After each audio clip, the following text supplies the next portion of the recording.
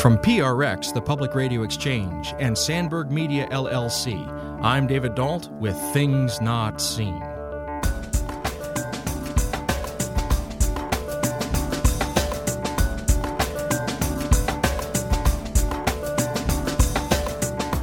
Tupac was somebody that presented you with all his sins, and we're going to use, that language, and said, here, deal with it. Like, let's be human together.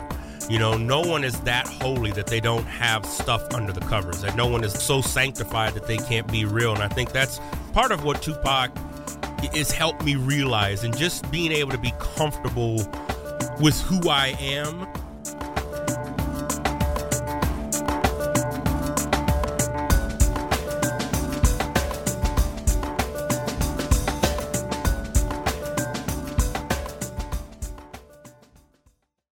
Things Not Seen is made possible in part through the generosity of our Patreon supporters. If you'd like to join them, please go to patreon.com/notseenradio. That's patreon.com/notseenradio. Thank you. Welcome to Things Not Seen. I'm David Dault. Our guest today is Daniel White Hodge. He's Associate Professor of Intercultural Communications and Department Chair of Communication Arts at North Park University in Chicago, Illinois. His research interests are the intersections of faith, hip-hop culture, race and ethnicity, and young adult emerging generations. His latest publications are Hip-Hop's Hostile Gospel, a post-soul theological exploration, and Homeland Insecurity, a hip-hop missiology for the post-civil rights context. Daniel White Hodge, you've been on our show before. I'm always glad to talk to you. Welcome back to Things Not Seen. Well, thank you, David. I appreciate it, brother. It's good to be back on, and thank you for having me. Well, today we're going to be talking about a recent publication of yours called Baptized in Dirty Water, Reimagining the Gospel According to Tupac Amaru Shakur. And before we get into the content of that book, which I think is just excellent, and it blew my mind in some places, and I'm really looking forward to talking to you about it, I want to talk to you about the series that this book appears in. And the series is a new imprint from Cascade Books called Popology. And you're on the editorial board of this Popology imprint.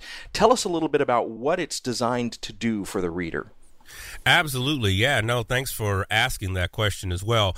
The series we framed it around the idea and notion of being able to get to theological ideas within popular culture rather quickly, rather than having a theological book, as I'm sure already know, you can spend 200 pages only to get to the 201st page of the author to be like, no, that's not really what I wanted to say, and let me go on to this and stuff. So we wanted something that people could access, people could read, but still have the weight of, scholarly research. And so we wanted to have, and we wanted to focus it around, people like Tupac, Bono, looking at aspects of icons in our culture that represent something much bigger than just their music. And so the minute I heard it, I was like, oh my gosh, I got to get on this and do Tupac. And so the series is just started officially. I think this is I'm like the second book. We got many more in the pipeline coming. And the other thing is that it's affordability. I mean, it's that these books you're able to access them in a way that, a lot of people, you don't have to spend the $900 or whatever for a whole almanac or a library, theological library. And you've definitely written about Tupac before, and when you've been on the show before, I remember we spent a segment kind of digging into kind of what you were doing in your earlier books, Hip-Hop's Hostile Gospel and Homeland Insecurity. And so before we get into kind of what it is that keeps bringing you back to Tupac, when we're talking about this series Popology, I think some might want to dismiss the idea of focusing on someone like Bono or someone like Radiohead or someone like Tupac Shakur. There's a certain brand of listener who's going to say, oh, well, that's just worldly stuff, and you're watering down the gospel, you're watering down the message of Christ with this worldliness. We're supposed to turn away from worldliness. So as a person on the editorial board of this Popology imprint, what's the advantage for you all of turning toward the worldliness? What does it gain for us that other approach doesn't?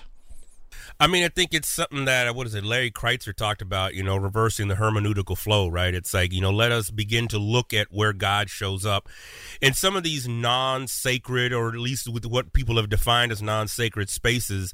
Where does God, particularly when you look at the story of Jesus, right? Jesus didn't just hang out in the synagogue. He didn't just hang out in these religious spaces, right? It's like Jesus was, he went into savory spots, right? It's like he would go into places that you're like, oh man, that even the disciples, right, are just like, Jesus, I don't know about that, man. And so for us as a team, we wanted to say, where does that show up in popular culture? And guess what? Yes, there are aspects of that people represent. And even though there might be a 4-letter word in there, again, I think it's important to note that as somebody who studies rhetoric and communication and discourse and all that, it's like not every 4-letter word is actually a curse word. So how do we then move beyond what seems to be in plain sight, like you said, worldly, they're out there doing this, and how do we push past and begin to look at, like what John Michael Spencer talks about? It's like, the sacred, the profane, and really the secular, and how all those things come together, and God showing up in those midst. And so for us, it was a matter of turning to popular culture, because those become our literary canons and stuff. I'm working on an edited volume right now with my good friend Jennifer Baldwin on the Marvel universe and looking at where religion shows up. And, one of the essays I'm working on now is looking at how, the God of the Old Testament really is kind of almost a Thanos, right? It's like, looking at that and like, being able to crack that and be able to kind of nuance that just gives us a better understanding of what the sacredness in the scriptures is speaking to in the secular and the profane. Well, and when you're talking about this edited volume on the Marvel Universe, is that going to be in the Popology imprint, or is that for a different publisher? That is for a different publisher. We did sign up with Lexington with that one, and so that one will hopefully be out. With the pandemic and everything, the manuscript was due here in about another month and a half, but more than likely it'll probably be a beginning of next year. And so in the Popology imprint that we've been talking about, I recognize that COVID and the pandemic has slowed everything down. Are there other titles in the pipeline that we can be looking forward to, or is that kind of slow going at this point? No, I mean, there's other things that are being worked on. I know there was some stuff on, like you said, Radiohead. There was definitely some stuff on Ozzy Osbourne as well, and bluesy, folksy type stuff that I'm excited to get into and learn more about. Well, if you're just joining us, this is Things Not Seen, and our guest today, returning to the show, he's been on before, is Daniel White Hodge. He's Associate Professor of Intercultural Communications and Department Chair of Communication Arts at North Park University in Chicago. We're discussing his recent book, Baptized in Dirty Water, Reimagining the Gospel According to Tupac Amaru Shakur. So let's now turn to Tupac Shakur. Those who are familiar with Tupac Shakur, we're not going to be telling them anything that they don't already know in this conversation. And those that are unfamiliar with Tupac Shakur, we may be telling them some things that they don't want to hear. And so that's our warning to the listener at the outset. But let's situate this. And you actually take an entire chapter to put Tupac Shakur sort of into a socioeconomic, sociological context. But briefly, for listeners who may be unfamiliar, let's situate Tupac Shakur. Who was he, and what was his context? Absolutely. Well, Tupac Shakur was a rapper. He was really around during what most scholars would agree was the golden age of hip-hop, usually between, and it varies, but usually between 1987 to about 1997. And he represented... hip-hop was still in its infancy, and so there was a rawness that was being spoken of, and he really represented, was the head of that, and he was connected in many different ways. He understood the East Coast because that's where he was born. He was actually born in Baltimore. A lot of people think that he was just a solely West Coast guy, but he wasn't. He was actually born on the East Coast and moved. His mom moved him to Oakland and in the Bay Area and whatnot, and that's where he got his main start. But Tupac was a really a soft heart. Once I started digging into his actual... the stuff that he was writing, the stuff that he connected with, home videos, when I was interviewing, because for your listeners, I did my dissertation on Tupac and just looking at him and really digging in and, taking apart this man's life. He wasn't what the media made it out to be. And I will be the first to confess, when he was alive, I was quite into my fundamentalist years as a youth pastor in California, in the Bay Area, to nonetheless. And so I remember kids coming to me at that time being like, man, you really got to listen to this. You really got to listen to it. He's talking about stuff that we are experiencing. And again, it was easy for me to dismiss because on the front side it was, well, but he's, having videos with porn stars and man, his albums have explicit lyrics on it and whatnot. But once I was able to kind of nuance that and have my own experience of the sacred, secular, and profane, then I was able to really better listen to Tupac with new ears and just really embrace what he was trying to say, because he was not what the media made him out to be. He was a soft-hearted, tender kid. I mean, this guy went to the Baltimore School of Performing Arts, right? I mean, he was with people like Jasmine Guy and Will Smith's wife, Jada Pinkett Smith. They were real good friends. And in fact, that's where they met at that school. So it's like he represented something. As Michael Eric Dyson says, he was two sides of the coin, right? It's like, on the one side, you got the soft one, but on the other side is you've got the disparity, the hopelessness, the nihilism, if you will, that exists within particularly young Black urban, if you will, communities. That is, in a nutshell, just kind of how Tupac was around. He died, unfortunately, on September 13th, 1996. Just to answer the question, in case anyone's listening, I don't think he's still alive. I get that all the time. People are like, man, you think he's still alive? Like, nah, I think he's dead. I think he's dead. I don't think, with somebody of his nature, there's no way he could be silent this long, especially with what's happening in our world right now. But every now and then, the other day I saw a post come up on my feed that said he was alive in the Philippines and he was a colonel in the Philippine Army. So I was like, well, all right. Well, you said something a moment ago. You said that Tupac was active in the golden age of hip-hop. In your book, Baptized in Dirty Water, you define hip-hop as arising in a post-soul context. And so before we go to break, line out for us what you mean when you use this phrase, the post-soul context. Absolutely. So I'm borrowing, this and kind of nuancing it from folks like George Nelson, who talk about the post-soul in much the same way people talk about postmodernism. Postmodernism theory and ideology, while great and curious and all those great things, doesn't really include the experience of persons of color. And so the post-soul gathers that. And so what it essentially is, it's looking at the soul generation, which was really boomers, if you will, who were able to create the music of the 60s and of the 70s and create the culture of that. These folks were much more connected to families, much more connected to a strain of history prior to popular culture and really the breaking down of the Black family, really through Reaganomics and what was happening in the crack generation during the 80s. So George Nelson and others, Mark Anthony Neal and whatnot, have talked about just how the post-soul really is that generation that was born after the soul generation. They were born in the ruins, as Tupac would say it.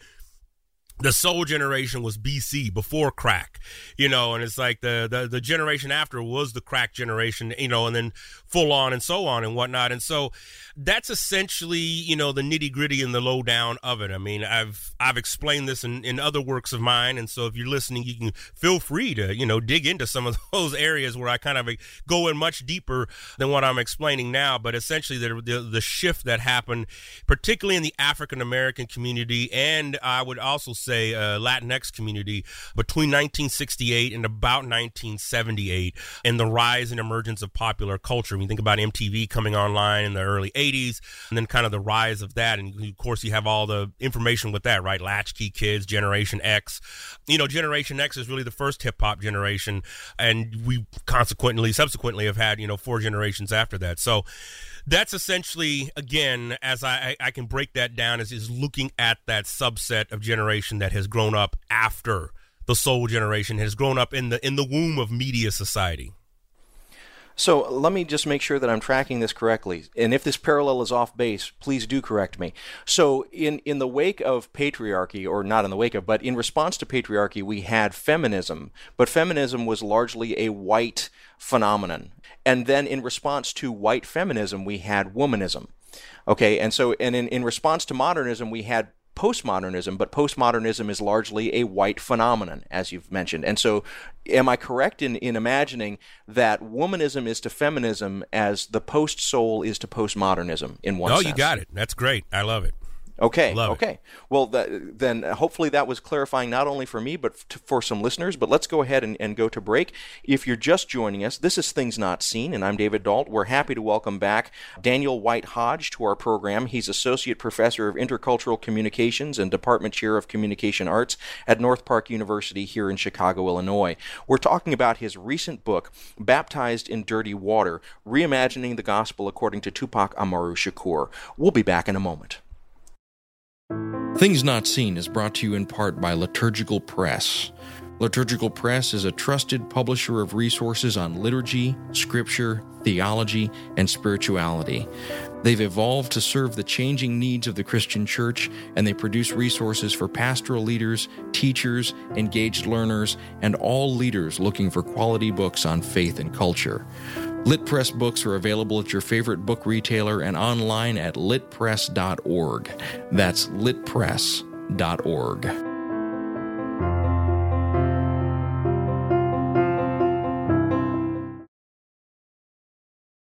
Welcome back to Things Not Seen. I'm David Dault. Our guest today is Daniel White Hodge. He's Associate Professor of Intercultural Communications and Department Chair of Communication Arts at North Park University in Chicago, Illinois. We're discussing his recent book, Baptized in Dirty Water, Reimagining the Gospel According to Tupac Amaru Shakur.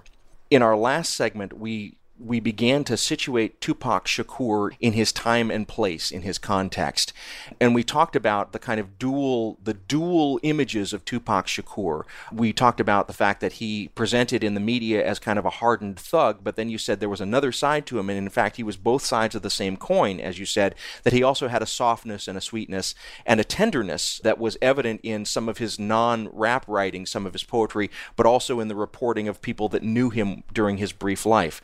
Okay, so now let's begin to dig into both that hardness and that softness, because that really plays out in the chapter in your book, Baptized in Dirty Water, where you deal with the Tupacization of the gospel. And I think some people are going to be kind of interested in the fact that you're bringing the gospel of Jesus Christ and Tupac Shakur together.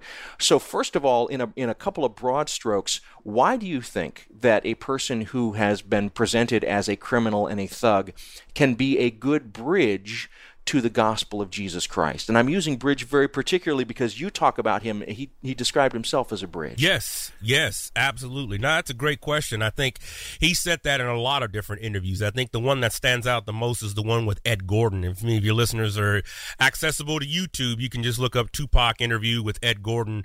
You get the long version. It's like a 40-minute one. And I mean, you just got to listen to that because he really goes into the notion that he didn't see himself. Now, some people named him as a divinity figure, but he would always, be like, look, I'm not God. But the same way a pastor is trying to help somebody figure out the way it's like he saw himself as that bridge. And so I think for me, it's summed up, I think, in just the life of Jesus. I think about Jesus, if Jesus were around today, right? We've had all these analogies and whatnot. I think he'd be hated. He'd be looked at as like, there's no way this cat can be the Son of God. There's no way this cat can be a sacred being. Look who he hangs out with. Look who he's chosen as disciples. Look how he talks. And I think that was, for me, it was a good parallel in my own just development, if you will, spiritually, when I was looking at Tupac, because I was able to parallel that with Jesus' life. And there's just so many overlaps looking at Jesus, the way he talked, the language that he used, and even the way he would use discourse. If you read, particularly in Matthew and whatnot, and you see the genealogy of where Jesus came from, it's like, oh my gosh, this guy wasn't supposed to come from anything.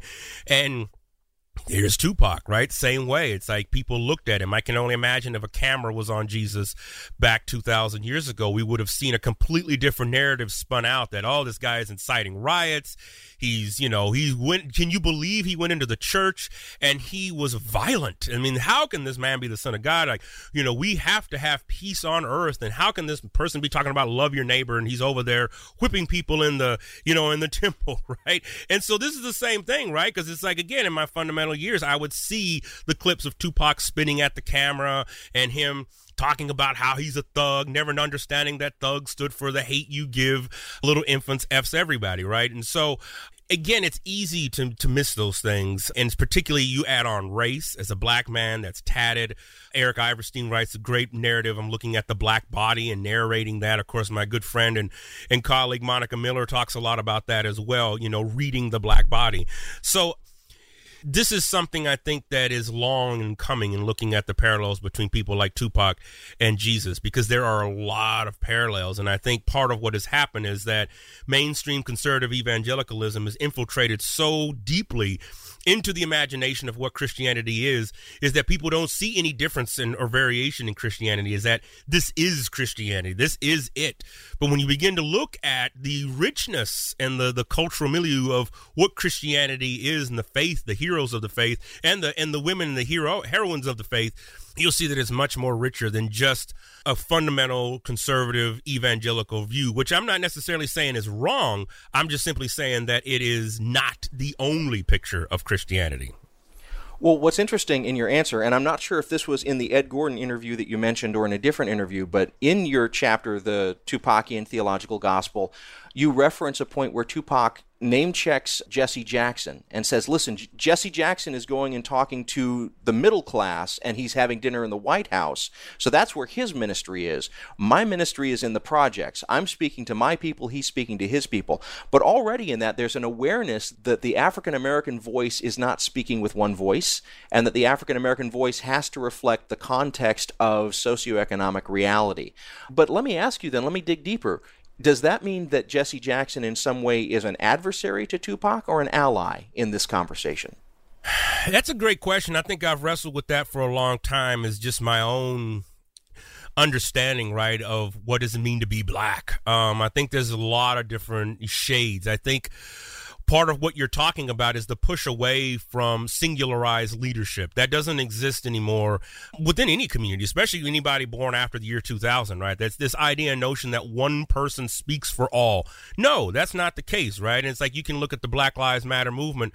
There is not one single solitary, and this is what drives the media nuts, right? Because it's like, well, tell us what y'all want, but this people over here in Birmingham were saying this, and people over here in D.C. are saying this. It's like, no, hold up. They're all valid, right? As opposed to having a Martin Luther King or a Malcolm X or these inspiring figures that existed during a particular time, that literally did, because TV was such a new medium at that time, 50s and 60s, that it existed as that point of like, okay, let me channel that to here. But because we have so many platforms, as we are being made aware of with what we're doing right now, right, to speak and to have a voice, singularized leadership in the black community has been pushed away. So no, I wouldn't say he's adversarial now. I think at the time, because you think about it, back when Jesse Jackson was running for president, Melly Mel and the Furious Five, they all came together and put a whole rap song together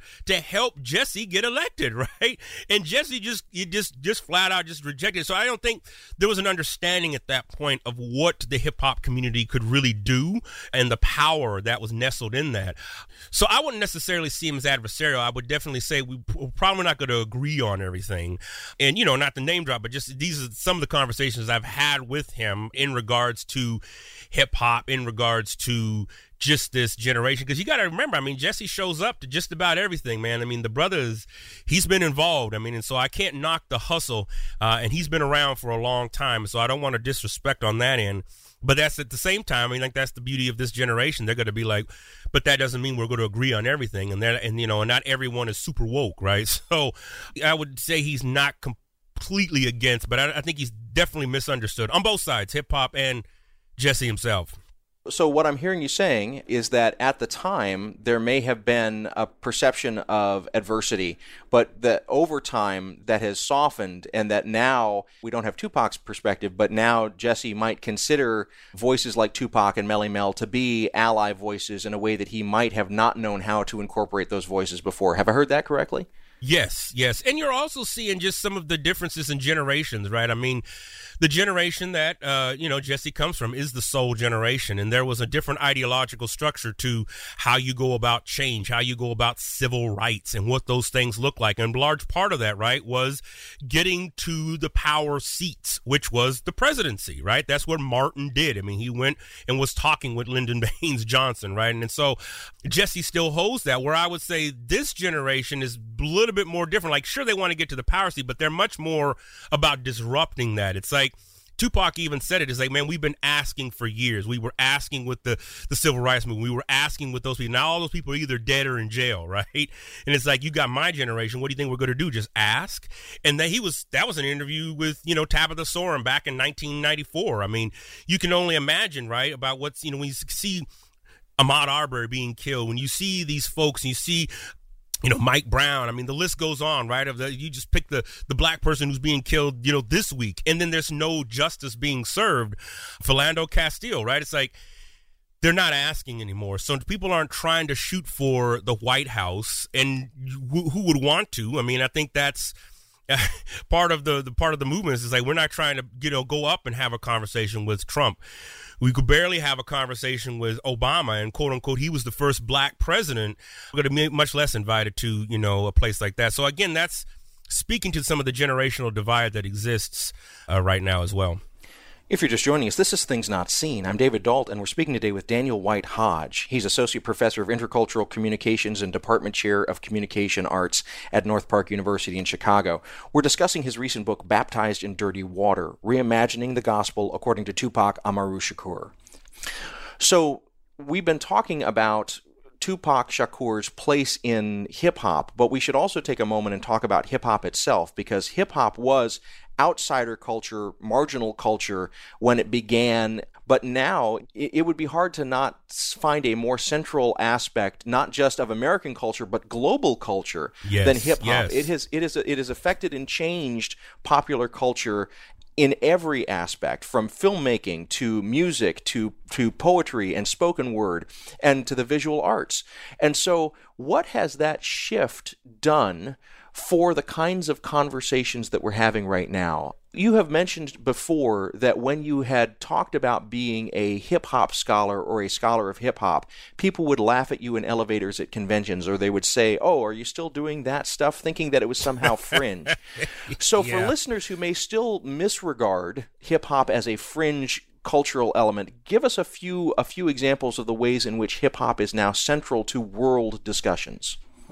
Oh, my gosh. Another great question, David. I would say this. I would say that this actually came up in class. I teach a course on hip-hop culture and theology, usually in the fall. And, when I was laying out the definition of hip-hop and how it speaks to power and truth to power systems of power, a young student was just like, hey, but hasn't hip-hop become the power structure, right? It's like, hasn't hip-hop now? It's not...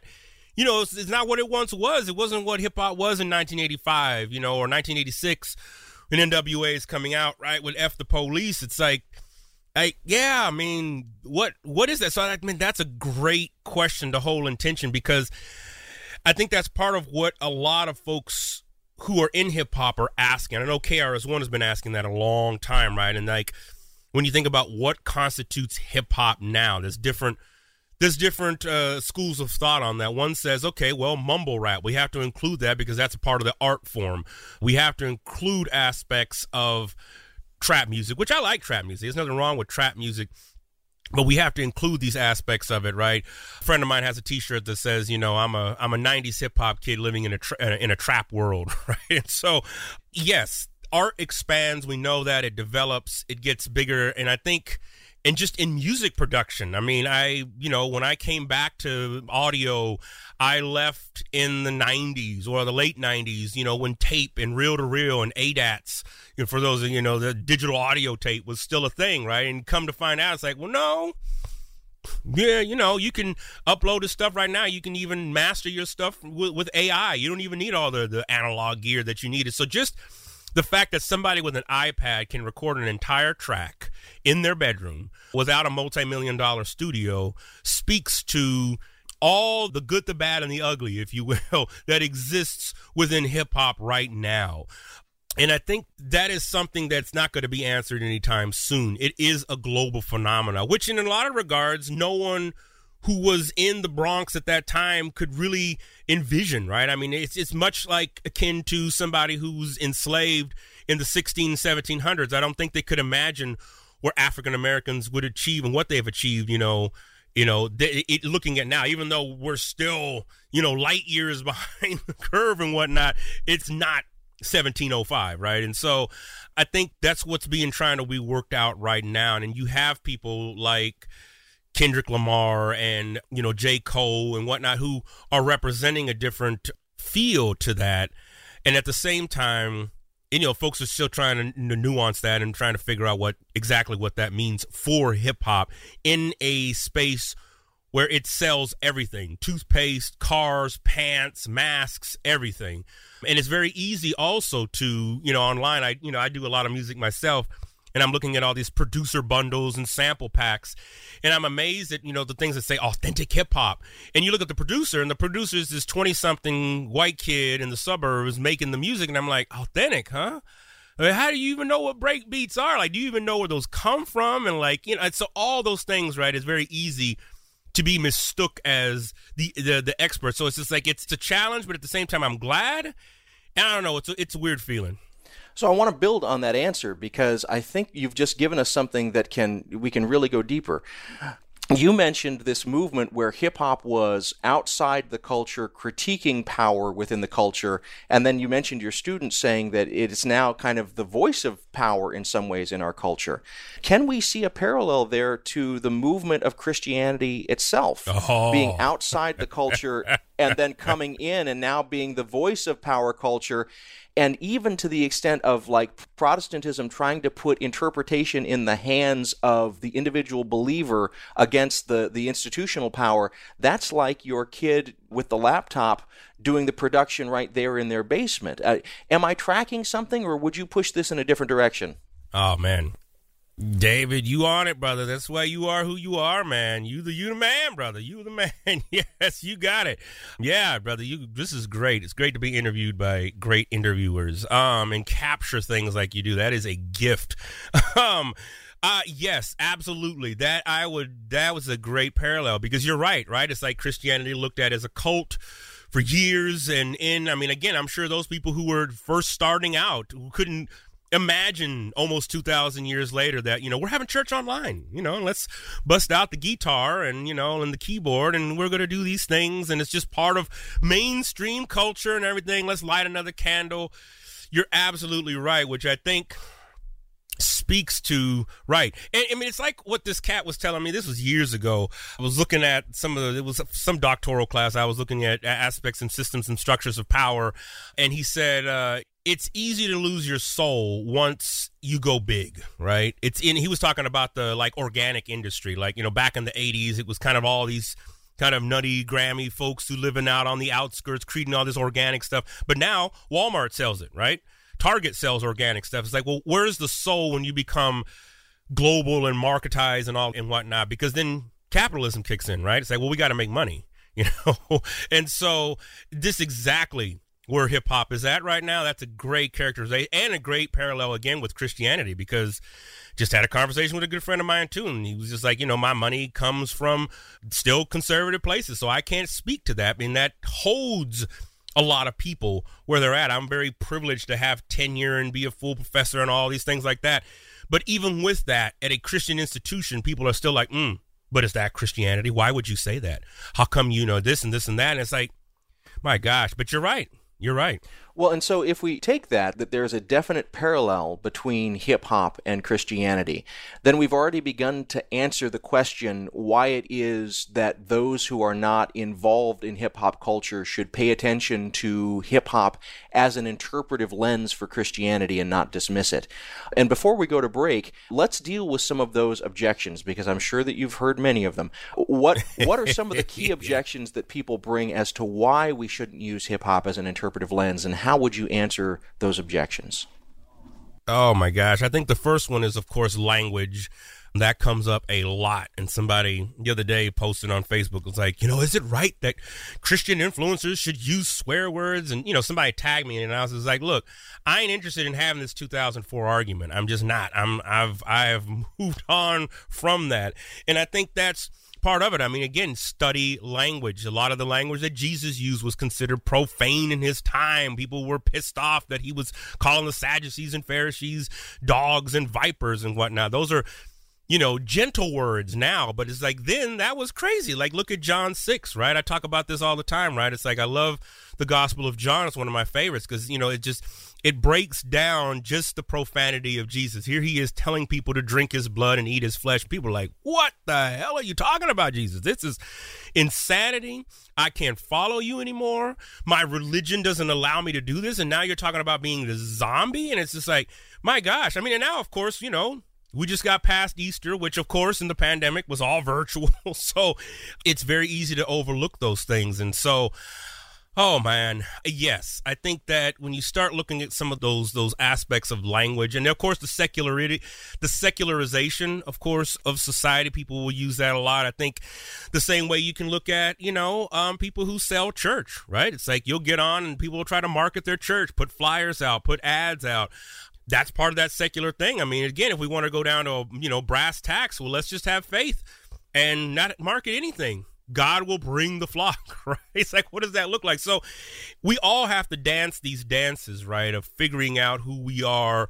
No one's 100% woke and just all that all the time. I mean, even the Pope sneaks a few bourbons every now and then. So it's like, we have to begin to understand what that looks like in real time. And I think that's one of the biggest disconnects right now with particularly Christianity is that there is very little in mainstream, very real-time connection about what is happening right now, real-time, because it always just points back to Jesus. A sign literally right up the street from where I live, the sign on the front of the church says, Jesus is the answer. And I always kid with my daughter. I'm like, man, because, she looks at that and just kind of like, whatever. Man, I'm just like, yeah. And I'd be akin to attend that church if it said, Jesus is the answer, comma, you son of a bee. And I'd be like, oh man, all right, now we're getting somewhere. Or Jesus is the answer, comma, you F, F. It's like, oh man, all right, now you got me. Now you have my attention. But it's like, Jesus is the answer. I got a flu. Jesus is the answer. Oh, I'm worried about, my mental health and I'm depressed. Jesus is the answer. It's like, this is the nitty-gritty hermeneutics that Anthony Penn talks about that I think we just can't overlook. And that's the missing spot that I think hip-hop fulfills in its theology. If you're just joining us, this is Things Not Seen. I'm David Dault, and we're speaking today with Daniel White Hodge. He's Associate Professor of Intercultural Communications and Department Chair of Communication Arts at North Park University in Chicago, Illinois. We're talking about his recent book, Baptized in Dirty Water, Reimagining the Gospel According to Tupac Amaru Shakur. We'll be back in a moment. Hey folks, this is David. Thank you for listening, and thank you for supporting the work that I do. As you're probably aware, in addition to this show, I help produce a number of other programs about culture and faith. One of them is the Commonweal podcast, produced by my friends over at Commonweal Magazine. For almost a century now, Commonweal has staked a claim for Catholic principles and perspectives in American life and for lay people's voices within the church. Their podcast features a wide spectrum of voices discussing art, politics, religion, and civil society. Each episode offers 3 or 4 segments that amplify the pages of the print magazine and move into new frontiers. I've been a reader of Commonweal for a long time, and I'm thrilled to share this new podcast with you, whether you're a longtime reader yourself or just discovering it for the first time. You can find the Commonweal podcast on Spotify, Google Play, and Apple Podcasts, as well as on their website, commonwealmagazine.org/podcast. That's commonwealmagazine.org/podcast. This is Things Not Seen. I'm David Dault. Each week on our program, we bring you a rich conversation about culture and faith. Our guest today is Daniel White Hodge. He's been on our program before, so you'll recognize his voice. He's Associate Professor of Intercultural Communications and Department Chair of Communication Arts at North Park University here in Chicago, Illinois. We're talking about his recent book, Baptized in Dirty Water, Reimagining the Gospel According to Tupac Amaru Shakur. So I think about this when I watch movies, and I'll occasionally watch Alfred Hitchcock films, and then I'll read criticism of Alfred Hitchcock, and they'll talk about the influence of Sigmund Freud on Alfred Hitchcock. And I'll wonder to myself, to what extent did Alfred Hitchcock sit down and think, well, I just read this thing in Freud, and now I'm going to make a movie. But I want to take that same idea and now apply it to what we've been talking about. So your book is looking at the ways in which Tupac Shakur is a lens and a bridge to the gospel of Jesus Christ. And now I want to ask you, to what extent was Tupac Shakur consciously doing this? To what extent was he saying, I am aware that I am a bridge and I want to be a bridge to the gospel? To what extent is that the case? And to what extent are you coming after the fact and saying we can now read him in a way that is compatible with the gospel? Great question. I mean, I think it's both. I think there was a sense in his early years that he wasn't even trying to do that, right? He was, in fact, early interviews of him was him, referencing what rap videos were doing, akin to what the media was doing with, like, Vietnam. He was just like, the Vietnam ended because the public media saw what was happening, right? The first time we saw a war for what it was, and there was enough outcry that put pressure on the government to finally stop the war. Well, he was trying to do the same thing in his videos, right? And he's just talking about police brutality. He's just talking about the stuff that's going on. He wasn't even in a theological realm per se. He's just a young kid in the Bay Area trying to make some music talking about life, right? And it really wasn't until the mid-90s, right around when he, unfortunately, went to prison, that he was able to start making that shift. And I think the light really went on in a lot of different regards. A lot of stuff shifted for him when he was in prison. You hear this in interviews, you hear this in his poetry, you hear this in his journaling in terms of what he experience, because he was like, and he said this over and over and over, he's like, prison kills your spirit. And so, and a lot of people didn't want him to take the deal with Suge Knight, but Suge Knight essentially said, I'm bailing you out. You're looking at, and most of his family members was like, look, he should have just stayed in prison those 8 years, gotten out in the early 2000s, and he would have, but Tupac was like, look, it's killing me. So when Suge Knight came and was like, look, I'll front the money, but in return, you got to come work for me. There was a sense that, some people even said he knew the time clock was on. It was just a matter of time that, he was going to die. And I think from like late 94, 95 on till about his death, he was very intentional about what he was doing in regards to being that bridge and trying to connect folks. And it was one of the reasons why he recorded so much music and, was just in the studio all the time, because he saw that as really his space to get his message out, and really looked at it. Again, if you read some of the stuff, it's almost it's almost spooky in the sense that he would almost foreseen and foretelling his own death. You hear it in his music, right? He's, I see death around the corner. It's like, is there heaven for a G? It's like, please, Lord, forgive me for my sins, and let me in. Here comes my soul. I mean, so he's talking about these things. And again, if you're looking at that, that's, and because he's like, every person who's done something big dies. Like every black person he's talking about that has done something big dies in a very violent way and stuff. And so he said this like months before his own death. So I was almost just like, wow, what did he see that the rest of us don't see? But you'll talk to certain hip hop artists and they'll say when Pac died, and then the ensuing year, unfortunately, Biggie Smalls died, there was a major shift in hip hop culture, the industry, the way people looked at things. We entered the phase that we're in now, right? This kind of strip club, partying rap, which, well, I've never been to a strip club, so I'm not going to vouch for it. I understand that's a means of income for some people, but there's got to be a variety. It can't just always be the strip club and the partying aspect, and we got a lot of things that we're dealing with, and hip-hop has kind of lost that sense. Again, Tupac talked about that. He's like, when I'm gone, you're going to see hip-hop will become more about the money rather than it is about the art and the actual message. And, of course, that came after he got out of prison and was much more conscious about what he was doing. I'm fascinated by what you've just said, and I want to dig deeper into it. So you talked about the ways in which Tupac was leveraging visual media to make a wider public aware of the problems that were rampant and the brutality and the violence that was rampant from the system towards his community, and you likened it to the Vietnam War. So now let me ask you, when people looked at Jesus's tactics, and Jesus said, if a Roman soldier tells you to carry his pack a mile, you go ahead and you carry it an extra mile. And if somebody hits you on one cheek, you go ahead and offer them another cheek. And if somebody says, demand your cloak, you go ahead and give them all of your clothes. one reading of that could be, hey, you're just collaborating. You're just going on with what the power wants you to do, and you're a collaborator. But if I'm reading you right, then like Tupac, Jesus was taking the power structure and making it more public and saying, you see? And making it so that if you walk 2 miles now it's much more visible how the power is oppressing you. And so I want to make sure that I'm hearing correctly. Is that a parallel that we can make in the tactics that Jesus used with power to the tactics that Tupac was trying to use with power?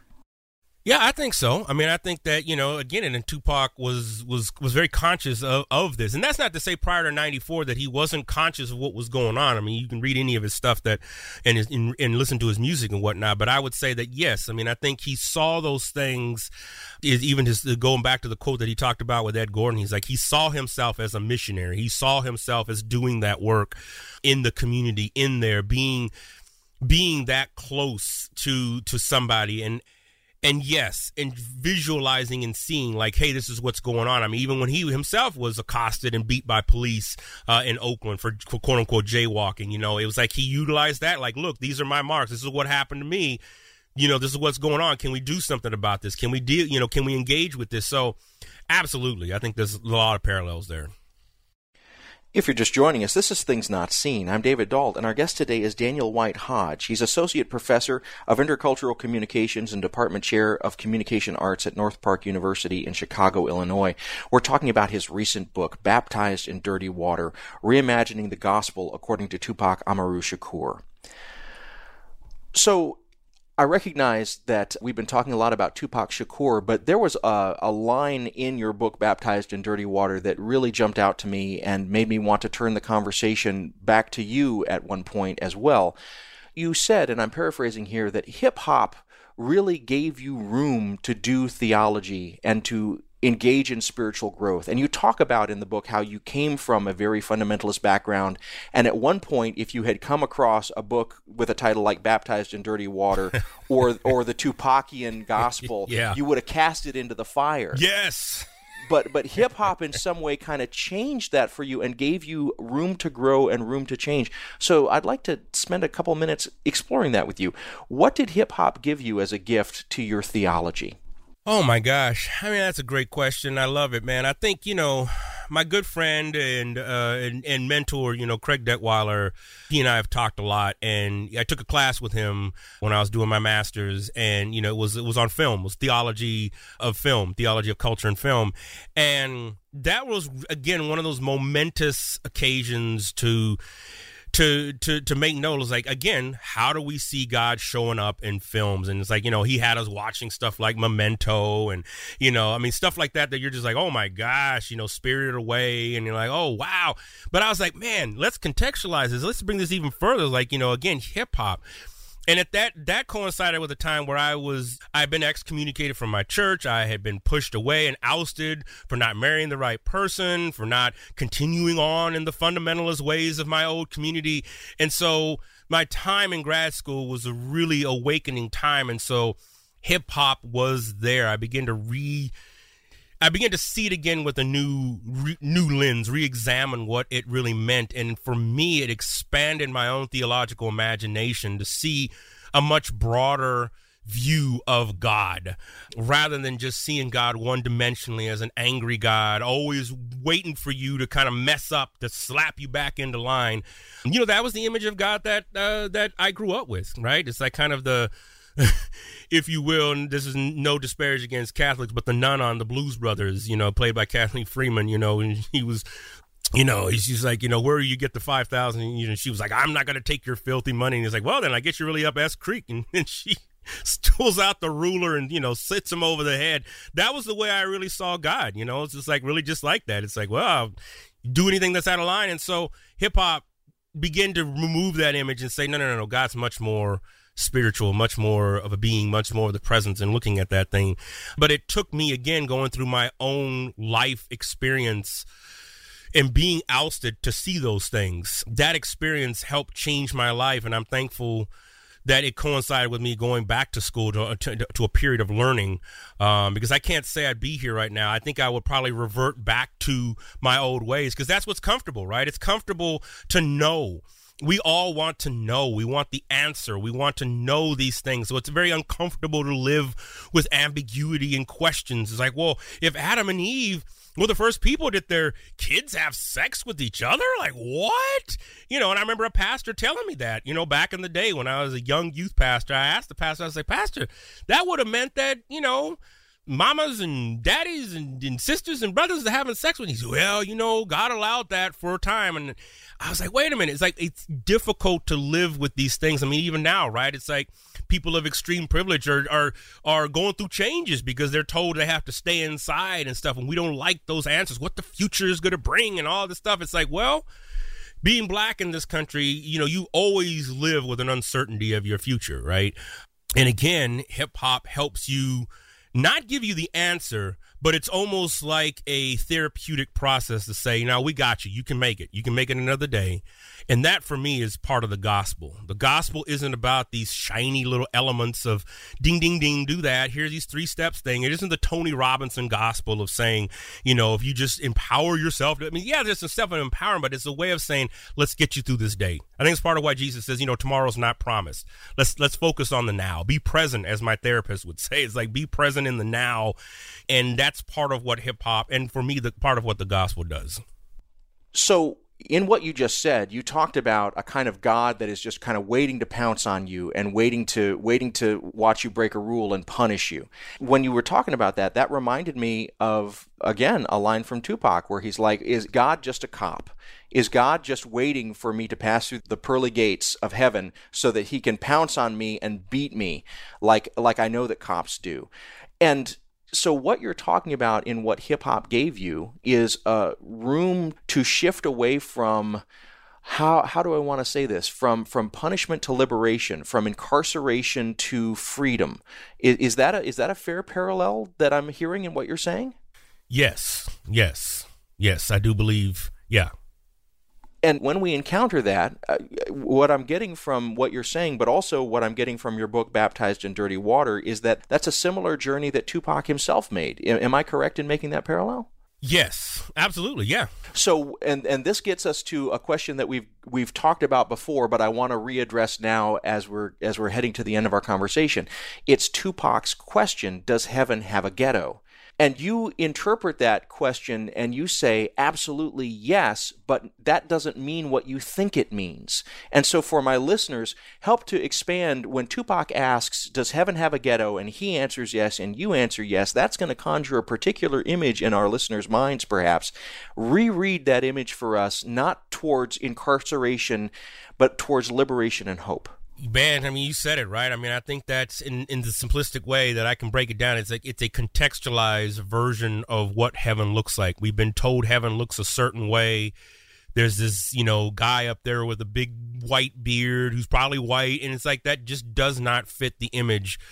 If we're just historically, and then also it just doesn't connect. I mean, if you've seen white as being the oppressor, and all of a sudden you're presented with this God that's white, it's like, well, I don't know about that, but it's like, this is Vince Bantu, speaks in his new book, A Multitude. I'm forgetting the title of it, but he talks about the richness of Christianity and just how it's been colonized. And I think it's very easy to embrace that colonization and say that's truth.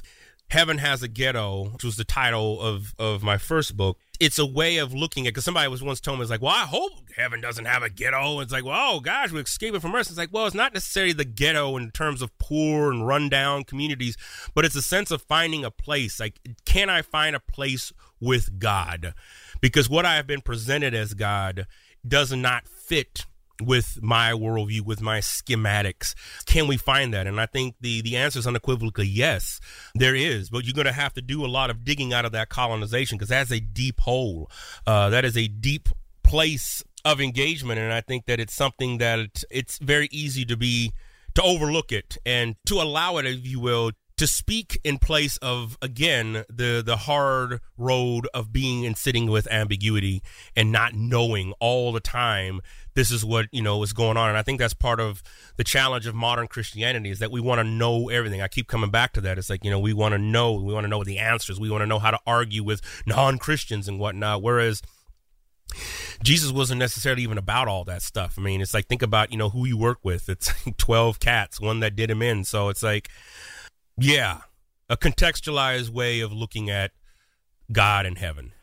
So as we're coming to the end of our conversation, how has engaging over the years with Tupac Shakur's music, how has it deepened your walk as a Christian? Oh my gosh. I mean, I think it's been a day and night engagement, right? I mean, I think, prior to understanding the unique richness that Tupac brings, I think it was, it was very binary, good and evil, and that's it. And I think Tupac was somebody that presented you with all his sins, if we're going to use, that language, and said, here, deal with it. Like, let's be human together.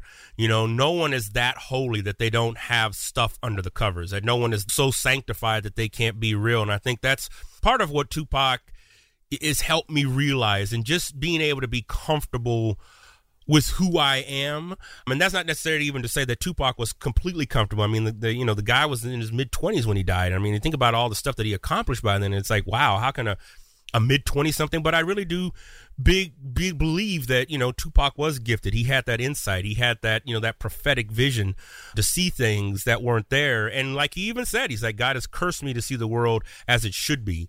And that is something for me. It's like, man, I think that's the burden of being educated and being a person of color, right? It's like, once you get educated, it's difficult to go back and be like, all right, these simplistic little things. And again, listening to Pac, even now, right? Still listening to his music and still listening to his stuff. I think about, So Many Tears. I mean, I think that's a prime example of really all of us trying to find our way to heaven and trying to make, figure out what this life is really about. Like, God, is there really a place for me? Will you really be forgiving the stuff that I have done, the stuff that only you know about?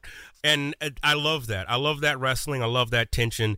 And it's something that, for me, has made my own walk much richer and much more complex than it was 25 years ago. Well, Daniel White Hodge, thank you so much for coming back on the show and for talking to us about your book, Baptized in Dirty Water. I learned so much from this book, and I've said to you off of the microphone, I'm going to be using this book in some classes I teach next fall because of how powerful it was to me. And so just thank you for taking the time to write the book, but also thank you for taking the time to speak to us today. Oh man, my honor, my pleasure, brother. Again, I'm thankful to be on the show, and thank you for having me and having such a rich dialogue and line of questions. This was great. We've been speaking today with Daniel White Hodge. He's Associate Professor of Intercultural Communications and Department Chair of Communication Arts at North Park University here in Chicago, Illinois. His research interests are the intersections of faith, hip-hop culture, race and ethnicity, and young adult emerging generations. We've been talking about his recent book, Baptized in Dirty Water, Reimagining the Gospel According to Tupac Amaru Shakur. Things Not Seen is produced by Sandberg Media, LLC. We're distributed nationally by PRX, the Public Radio Exchange. Today's show was recorded at the William Adams Studios in beautiful Hyde Park here on the south side of Chicago, Illinois. Our studios have a home courtesy of the Zygon Center for Religion and Science, part of the Lutheran School of Theology at Chicago. Neither Zygon nor LSTC are responsible for the content of this program. Our theme music is composed by Gene Kija.